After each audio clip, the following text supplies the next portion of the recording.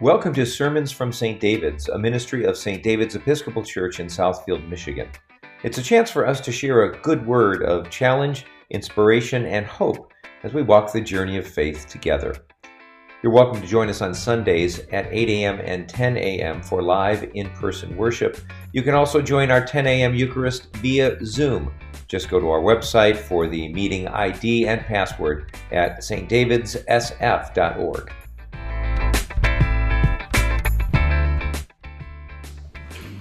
Let's say our centering prayer together. Lord Jesus Christ, Son of God, may your will be done through me. It's Christmas Eve. Good morning, everyone. Good morning. So I've set the scene with this picture up here of our angel Gabriel and young Mary. Angel Gabriel is sent to Nazareth to deliver a message from God. He is to deliver a message to a young lady, specially chosen for a special task. The young lady is Mary. God could have sent this message to Mary in a dream, but it is so special that God sent Angel Gabriel to visit her and deliver the message in person. So Gabriel visited her. Most likely she lived in a home with mom and dad and brothers and sisters, maybe a grandparent or two, an aunt or an uncle. Paul Wolfel, a Nigerian artist, helps us envision what happens here through the lens of an African. Mary's hair is braided, similar to the way mine was braided when I was a teenager, many years ago. She is seated on a famous golden stool. This stool is a sacred symbol of unity for the Asante people in Ghana and is believed to hold the soul of the nation. It is believed that if the stool no longer exists, the same will be true for their nation. This stool is sacred. It is never placed on the ground. It is always placed on a blanket.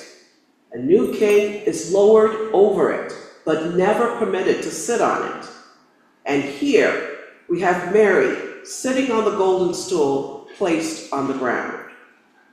Notice Gabriel is kneeling before her. He feels the holiness of this task and the holiness of the moment.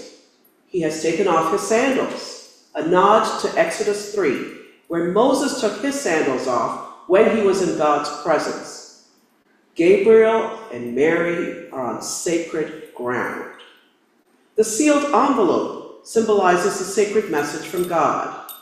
The light shows the holiness enveloping the town of Nazareth, the holiness of Mary, and the holiness that Gabriel brings with him. I believe Gabriel is equally blessed by this encounter with Mary. He makes 7 major proclamations to Mary. First, he greets her and tells her he has been sent to her by God. Can you imagine how frightened she was? But he tells her not to be afraid. Then he tells her she's highly favored and will receive blessings, in our terms, special benefits. That's just my way of explaining you have found great favor with God. He assures her that God is with her. Of course she's surprised and still frightened. Let's take it up a notch. She's amazed. The real shocker comes when she is told, "And now you will conceive in your womb and bear a son." Whoa, wait a minute. Let's digest, you will conceive in your womb. You will become pregnant with a child. Can you imagine what's going through her head? She's probably thinking, what is going on? What womb? Mine? I'm not married. What will happen to my engagement? What will my family say? I cannot be an unwed mom. Why is this happening to me? I don't want any of this. Gabriel goes on to tell Mary, announce to all of us, and you will name him Jesus. He will be great. He will be called the Son of the Most High, and the Lord God will give to him the throne of his ancestor David. He will reign over the house of Jacob forever, and of his kingdom there will be no end. Mary probably asked, how the heck can this happen? At that time, Mary was between the ages of 13 to 17 years. She was a virgin. She was a teenager. She was engaged to Joseph. There cannot be intimate relations with her fiancé. Tradition and culture frowned on that. Actually, tradition and culture forbade that. This is a lot. Let's put ourselves in her shoes. Do you think she looked at Angel Gabriel and thought to herself, why am I the only one here with this wacko? Who is this dude? So he says he's an angel, but I don't believe him. Should I yell for help? Is anyone home? What does he mean? How did he know where I live? How did he get into our compound?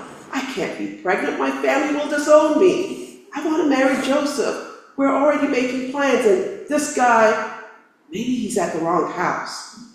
I don't think this message is for me. Maybe. I believe she was scared. She didn't fully understand what was going on, but knew this was a special moment and was open and willing to do the bidding of our Lord. The angel tells her, the Holy Spirit will come upon you, and the power of the Most High will overshadow you. Therefore, the child to be born will be holy. He will be called the Son of God. Mary is a teenager. How would you respond to that? Stunned. Remember, the power of the Holy Spirit was on her, probably causing the effect of a muscle relaxer. Friends, this is a big deal.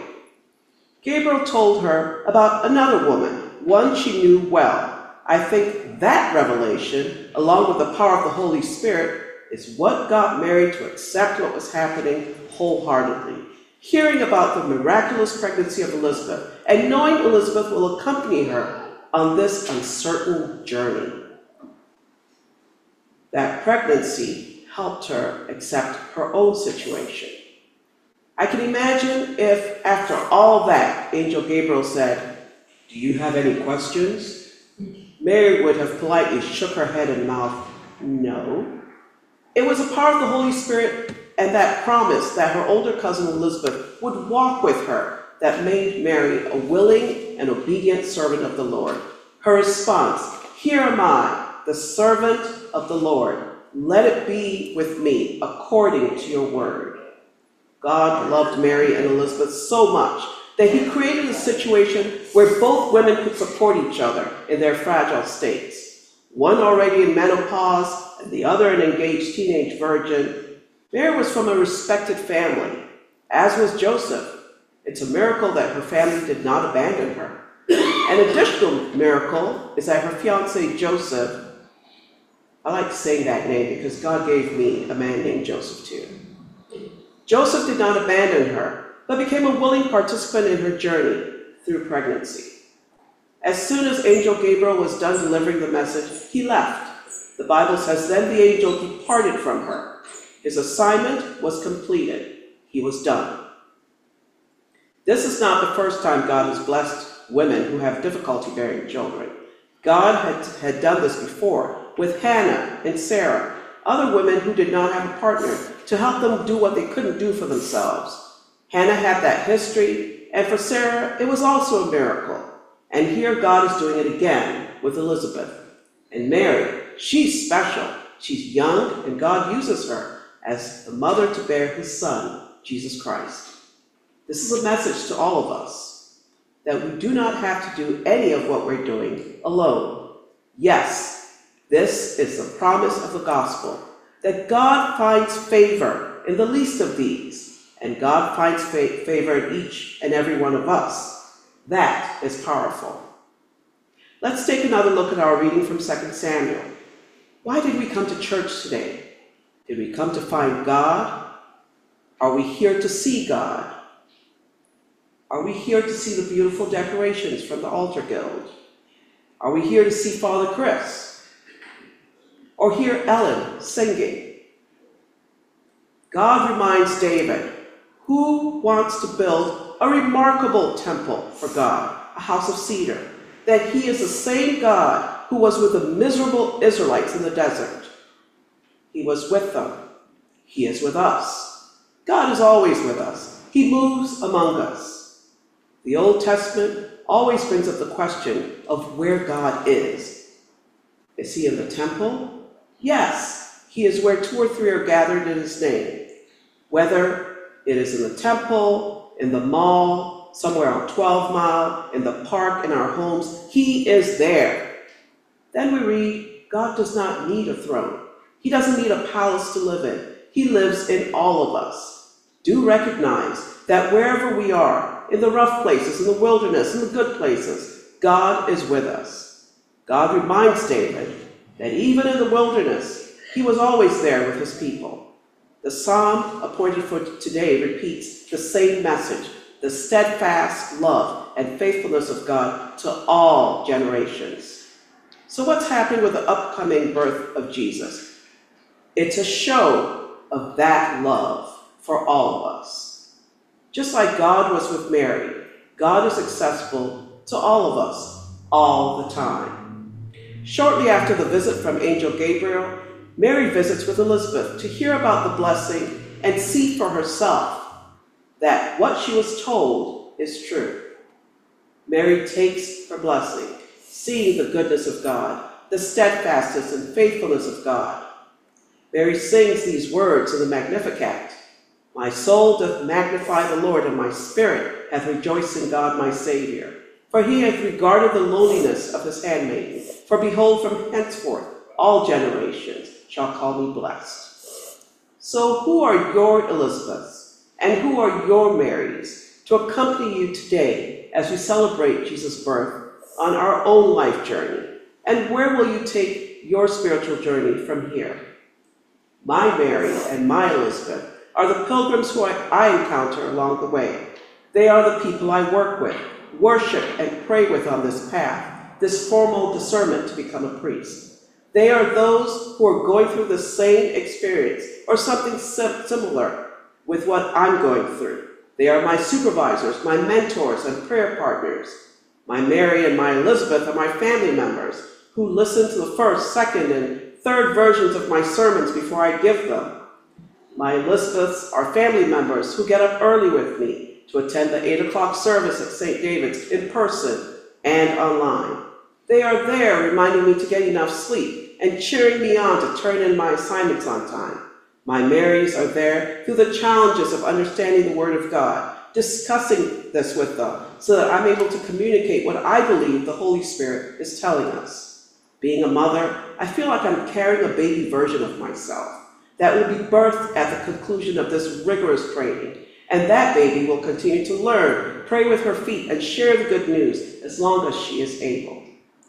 So what kind of king are we expecting this Christmas? Are we expecting a king who will be with us in all situations? Are we expecting a king who will lead us through the wilderness, using your definition of wilderness? Are we expecting a king who will be there in our triumphs, a king who will be there in our joys? We expect a king who will show us favor, like he did with Mary.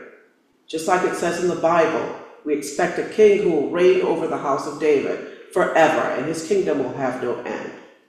The birth of Jesus is a continuation of a promise that God made long time ago to all of us. At this time, we expect a king who will continue to walk with us through the wilderness. One who will be there in our triumphs, be with us in our joys, and one who will show us favor all the time.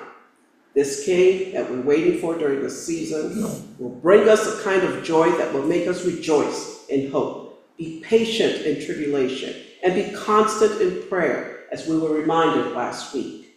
This king will bring us the peace of God, which surpasses all understanding.